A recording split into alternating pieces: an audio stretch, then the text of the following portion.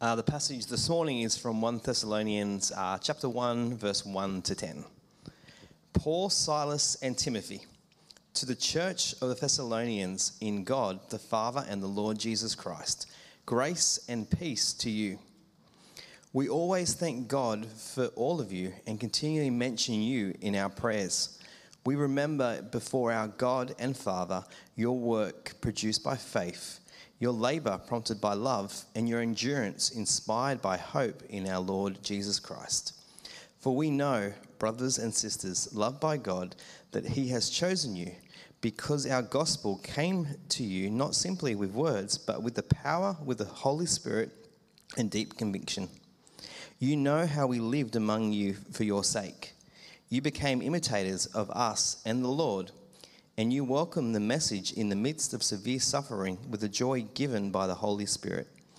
And so you became a model to all the believers in Macedonia and Achaia. The Lord's message rang out from you, not only in Macedonia and Achaia. Your faith in God has become known everywhere. Therefore, we do not need to say anything about it, for they themselves report what kind of reception you gave us. They tell how you turned to God from idols to serve the living and true God, and to wait for his Son from heaven, whom he raised from the dead, Jesus, who rescues us from the coming wrath.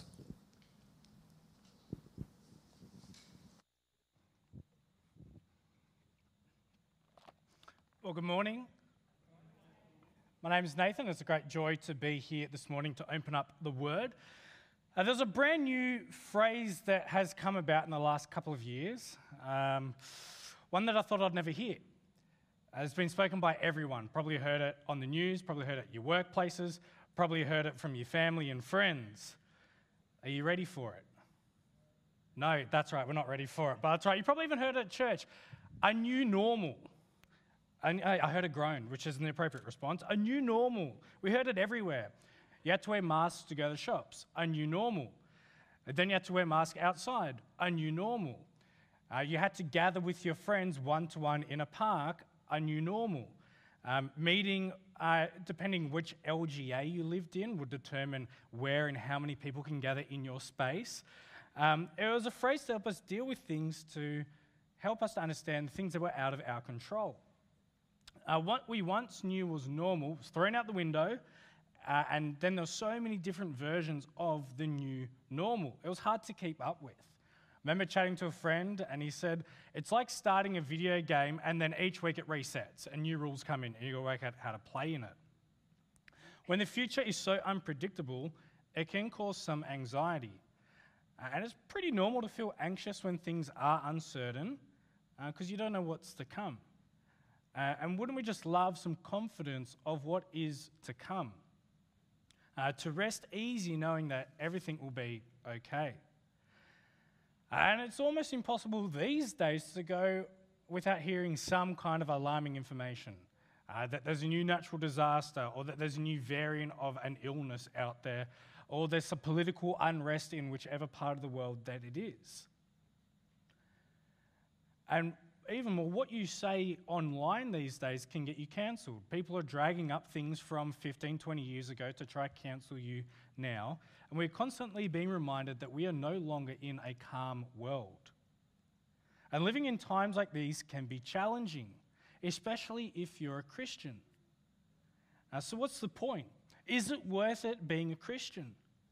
It looks so hard, and some of your non-Christian friends were like, well, why do you even do this? Is following Jesus really worth it? And this question is one that has been raised by Christians through all ages, not just this one. Is following Jesus really worth it? I want to say yes. We can have great confidence in following Jesus because we have such a great hope. And Paul saw this in the Thessalonian church, who had such a great hope in Jesus. In just 3 weeks of preaching in Thessalonica, many, many, many people became Christians. They put their trust in Jesus. They heard of Jesus as the one true King who can rescue them, who they can put their trust in. But this message did not go down well with the community around them. They thought that they were defying Caesar as their king by having Jesus as their one true king. And persecution got so intense that Paul and Silas and the rest of the crew had to leave Thessalonica. But when you have Jesus as your one true king, you will live a countercultural life. And you will be going against the tide of the world, and people around you might become suspicious of you and asking why you act in such a certain way, and it can bring some level of hostility. But Paul wrote this letter to encourage the Thessalonians that even though these days are tough, even though it seems hard, even the world is being hostile to Christians, there is a right way to respond. And the response of Jesus' followers to hostility is to always show love and to be gracious in this. And that there is a hope that we have that is motivated by the returning of the Lord Jesus. He will return and he will make everything right. And that is a big theme of this letter, is Jesus' return. He's coming back. And you can have confidence in this reality. And so Paul gives an encouragement to a struggling church to say, no, the hope is sure. Jesus is coming back. It is going to be okay. And we too can have that very same confidence going into life, knowing that Jesus is coming back. The future may look uncertain, but there is a glorious future. And our lives now can reflect that glorious future. And Paul is so encouraged by the Thessalonians that that is what was happening. And so let me pray as we jump into this next series of the Thessalonians. Lord and Heavenly Father, we thank you for this letter to the Thessalonians. We thank you for the encouragement that they are to Paul and the encouragement they are to us. We pray that as we journey through this letter, that we may understand you more and our hope can be set in you, who is coming back one day. Amen. If you had to just describe church to someone who's never been, I wonder what you'd say. You might begin with what a church looks like. Ours in this building kind of looks like a theatre. Not quite the picture that some people might have in their head. So maybe you think you go down to Brownsville Church. That's what it looks like. A brick building, maybe sandstone. It's been there for an eternity. Or maybe you start to explain what we do at church. We sing, we pray, someone stands up and speaks. Sometimes we have meals afterwards. Coffee apparently is what people love to drink. I don't get it, but that's okay. But that's kind of what we do at a church. But then you might start to think outside the box and literally outside the four walls that confine this building. That the church is a people, a gathered people of like-minded people. It doesn't matter where you gather because a church is the people. It's our home. And this is what church looked like for people in the first century, a gathering of people, probably in someone's home, worshipping God. And this is the very people Paul is writing to, a gathered community. Verse 1 says, Paul, Silas, and Timothy to the church of the Thessalonians, in God the Father and the Lord Jesus Christ, grace and peace to you. There is something different about church groups than every other group that there is. A church finds its identity in God. See, Paul describes the Thessalonian churches as being in God, the Father and the Lord Jesus Christ. Now, the word in doesn't look like much on first read. Yep, cool, let's just pass right on by that. But we tend to move past that little word in. But there's so much to learn about this one little word. See, Christians aren't just random people together, but they put their trust in God, put their hope in God, to live in Him day by day. Because of what God has done through Jesus on the cross. We've been brought into a community, and there is life in that community. We're not brought to some lifeless organization, but brought into something that is living and active. As I said earlier, Paul and Silas were only with the Thessalonians for about 3 weeks, but they had such a big impact on them, and we'll see that as we journey through this letter over the next 5 weeks. That they had such a good impression on them that Paul says in verse 2, he always thanks God for them continuously, and he keeps them in their prayers. And we see in verse 3 why Paul is so thankful for them.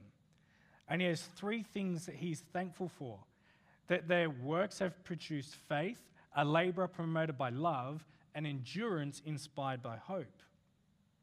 And these 3 things we've probably heard before: faith, hope, and love. It's a bit of a staple in Paul's letters, but faith, hope, and love. And it's because of their faith that the Thessalonians got to work.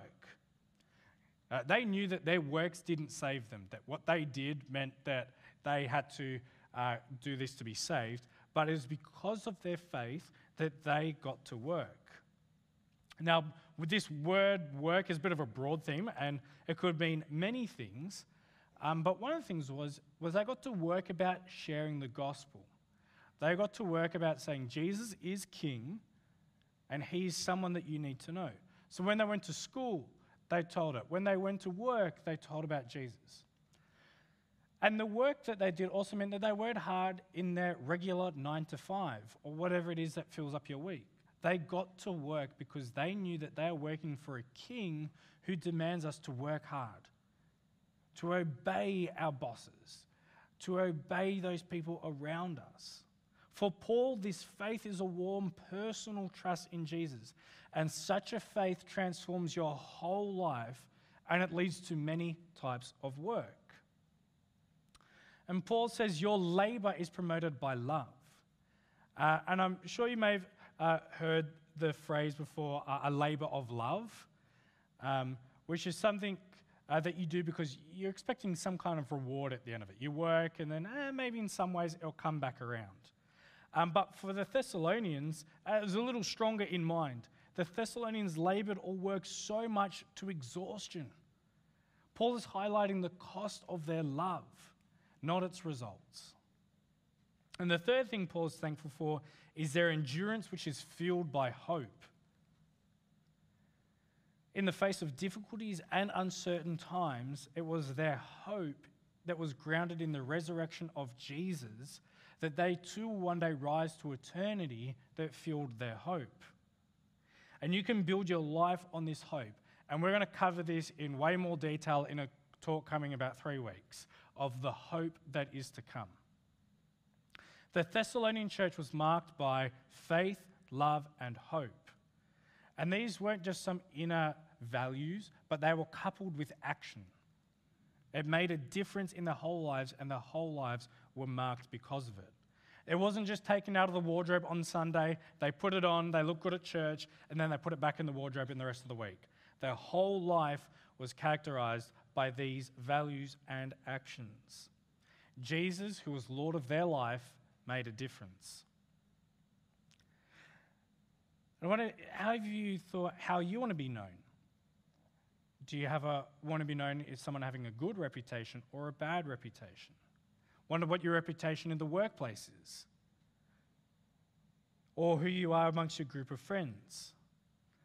See, the Thessalonian church was known for their faith and their hope and their love. How is it that you want to be known for? See, Paul sees the Thessalonians as ones with great reputation, and their actions are on display for all to see. See, when you meet Jesus, he will change your whole life. And Paul outlines this in verses 4 to 10, how it changes. And for those who love a bit of alliteration, all these start with C. There's a lot of threes in this passage. I mean, classic sermon, but there are a lot of threes in this passage. And here are 3 C's in these 4 things. We are chosen, we are changed, and we are converted. We are chosen, we are changed, and we are converted. So first, let's look at chosen in verses 4 and 5, which says, "For we know, brothers and sisters loved by God, that he has chosen you, because our gospel came to you not simply with words, but also power, with the Holy Spirit and deep conviction. You know that we lived among you for your sake." How did the gospel come? Well, Paul says that you are chosen by God. Conversion always begins with God, not us. Always begins with God, not us. And it is out of his love that we have been saved. Now, this topic of being chosen is called the doctrine of election. Youth really love this. For some reason, when you get into year 8 to about year 10, it's the only question that comes in discussion groups. What does this mean? I'm going to deal with it in a short bit here. If you have more questions, I can point in direction of resources, and we can chat about it. But election is a thing that we see across the Bible a lot, and it can often be misrepresented. See, God has chosen some for eternal life with him, and on the flip side, some have been passed over and have not inherited eternal life with God. And some see this as God as some type of angry tyrant who saves some and sends others to hell without any rhyme or reason. But from what these verses say, it is against such a view as that God has chosen us, his people, out of his great love. It is not some device of sentencing people to eternal torment, but rather rescuing some from that. Being chosen by God, election, stops us thinking that our salvation is dependent on anything that we can do. It leaves it all in the will of God. And it is only because God first convicts us that we have any motion of turning towards him. And it's like if our hands are tied behind our back. We can't go in for a hug with God. There's nothing that we can do there. It's until first he unties our hands that we can come in for the hug. He first convicts us of our sin so that we can turn to him. It is in love that he has done that.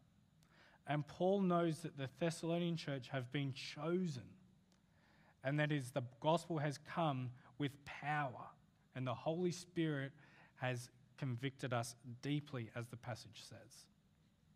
When the gospel is preached, when the name of Jesus is spoken, God is at work and there is power. It is not mere words, but there is power. So now that we see the gospel has come from God and that we are chosen, well, what effect does it have on our life? Well, our second C is that we are changed. Verses 6 to 8 say, "You became imitators of us and of the Lord, for you welcomed the message in the midst of severe suffering with joy given by the Holy Spirit. And you became a model to all the believers in Macedonia and Achaia. The Lord's message rang out from not only into Macedonia and Achaia. Your faith in God has become known everywhere. Therefore, we do not need to say anything about it." Paul and his friends had a big impact on the Thessalonian church, not only with their words, but their actions, how that they lived. It wasn't just all talk, but they walked the walk. So much so that the Thessalonians started to imitate Paul. The church became imitating Paul, who was imitating Jesus, and they became a model. And this is often the way. We follow our leaders and we start to act how they act. And if I'm being honest, is a little scary. As a leader, I didn't know how much people copied me. Other leaders picked up things that I would do and say. When I was working at camps, I'd be leading a lot of activities and training the newest recruits how to do activities. Hopefully they picked up my good things of clifftop safety when we're leading abseiling, to keep your eye on the participant who's on the edge of a cliff and keeping 30 other kids safe at the top of a cliff. And picking up the little things that I'd say, like when you have your hand on your abseil rope, O for go, close to shut, and all that stuff. They remember that, which is nice and heartwarming. And when I was leading discussion groups, I'd give them some tips and tricks, how to control the rowdy kids. If you've got a really talkative one, you sit them next to you so you don't have eye contact. It's a game changer. All those things that you have, you teach them so that they love that discussion group. But sometimes they pick up your bad habits as well. I used to work at a lake, Lake Macquarie. It's got sharks in the lake. And I used to think it's a great idea to go swimming at night because there's phosphorus in the lake. It's a good time. I come back to work as a casual a couple of years later and they say, leaders are still swimming in the lake after the kids have gone to bed. I was like, yeah, that's on me. So sometimes they pick up your good things. Sometimes they pick up your bad things. But when we are in positions of leadership, people follow you. And they follow the model you have set for them. And it sets up the next generation. And the Thessalonians who imitated Paul are now the ones who are being imitated themselves. The imitators have become the imitated, and their influence is spreading widely. The Thessalonians became a model for all believers in other cities. Their faith was known everywhere, which is crazy. It's like Paul's to say, Dapto Anglican, you have been a model that Wollongong and Shell Harbour have noticed you. You have become a model to them. They can see your faith and they are imitating it. Could you imagine if that's what people were saying about our church? Not the fact that we put on great events, which we do. Not the fact that our building has won architectural prizes, which it has. But the fact that we are known because we follow Jesus. The fact that we are known because of our faith. How cool would that be if that's what our church was known for? That we were known for our faith. He makes such a difference in our lives, not just on Sundays, but through our work week, through our weeks, and our sport team, in our social circles. I mean, is that not a church you want to be a part of? The third C is converted. What difference does the gospel make? Well, have a look at verses 9 and 10. For they themselves report the kind of reception you gave us. They tell how you turned to God from idols to serve the living and true God, and to wait for his Son from heaven, whom he raised from the dead, Jesus, who rescues us from coming wrath. What difference does the gospel make? Well, it changes your life and it turns around. There's more threes here. Paul makes 3 clear points here. First, we turned to God from idols. See, once you're walking in one direction and then you turned 180 degrees to head towards God. It's a physical action. You're walking this way and then you've turned from idols to serve God. You can't be holding on to one thing from your past life and try to live that way. It just doesn't work. You turned from idols to God. It's a clean break from the past. And once you turn from those idols to the living God, you serve the living God, as Paul says, which is the second thing. It means moving away from worshipping things that were dead. Paul's quite clever when he says this. He says, we follow the one true living God, which implies that idols are dead. It implies that idols are inactive. They are false and they are counterfeit. They are not the real thing. Instead of worshipping the Creator, we've ended up worshipping creation. And the third thing that the Thessalonians do is the third next action is that they wait. They wait for Jesus to come back. While we serve the living God now, we've turned away from idols and serve the living God, we wait well for Jesus to come back. We know that he is coming back and we will share in the glorious future. And I'm sorry to kick this on for the next couple of weeks, but we will cover the return of Jesus in the coming weeks. But we wait well because we have hope in Jesus, knowing that he is coming back. When a person becomes a Christian, it does involve that very clean break from their old habits. Doesn't matter a person's background, there will always be turning from idols. Idols are a thing that we put above God and worship more than him. In the first century, it's much easier to do that. Those in the Greece, Turkey right now, they're probably seeing a lot of statues and idols all around the cities. We don't have that today. It's much harder to see. But it is whatever it is you're putting before God that becomes your God. It could be a hobby that you spend all your time on that takes you away from gathering with God's people or spending time with him. It could be relationships. It could be whatever it is that you're putting before God that is an idol. And once we get into that, we start to put God to the side. I don't know what your idols are, but there are many out there. And whatever it is that's holding you back from worshiping God, whether it's comfort, security, money, work, sport, whatever it is, they hold us back from God. And Paul says we've got to turn from them. Just like the Thessalonians. They were once worshiping that way, but they turned to serve the one true living God. And many of these things are good in their own right, but the problem is when we want too much of them. They will never fully satisfy you. Only in Jesus can you find your true satisfaction. So the good news of Jesus made such an impact, or the gospel made such an impact on the Thessalonians. Even though Paul was only there for 3 weeks, the lives of the Thessalonians were changed forever. They had received the gospel and their lives had changed. And they couldn't keep it to themselves. They had to pass on this message. People knew that the Thessalonians were Christians. They knew that their lives had been drastically changed by Jesus, and they had a reputation for that. Paul is grateful for their partnership in the gospel and its encouragement to him. And so what do you want your reputation to be? Do you want to be known as someone who is a Christian? Known as someone who has your faith in Jesus? So how can this passage encourage you to follow Jesus more closely? Let me pray. Lord and Heavenly Father, we thank you that you are a good God who has saved us and that we can put our hope in you and put our trust in you.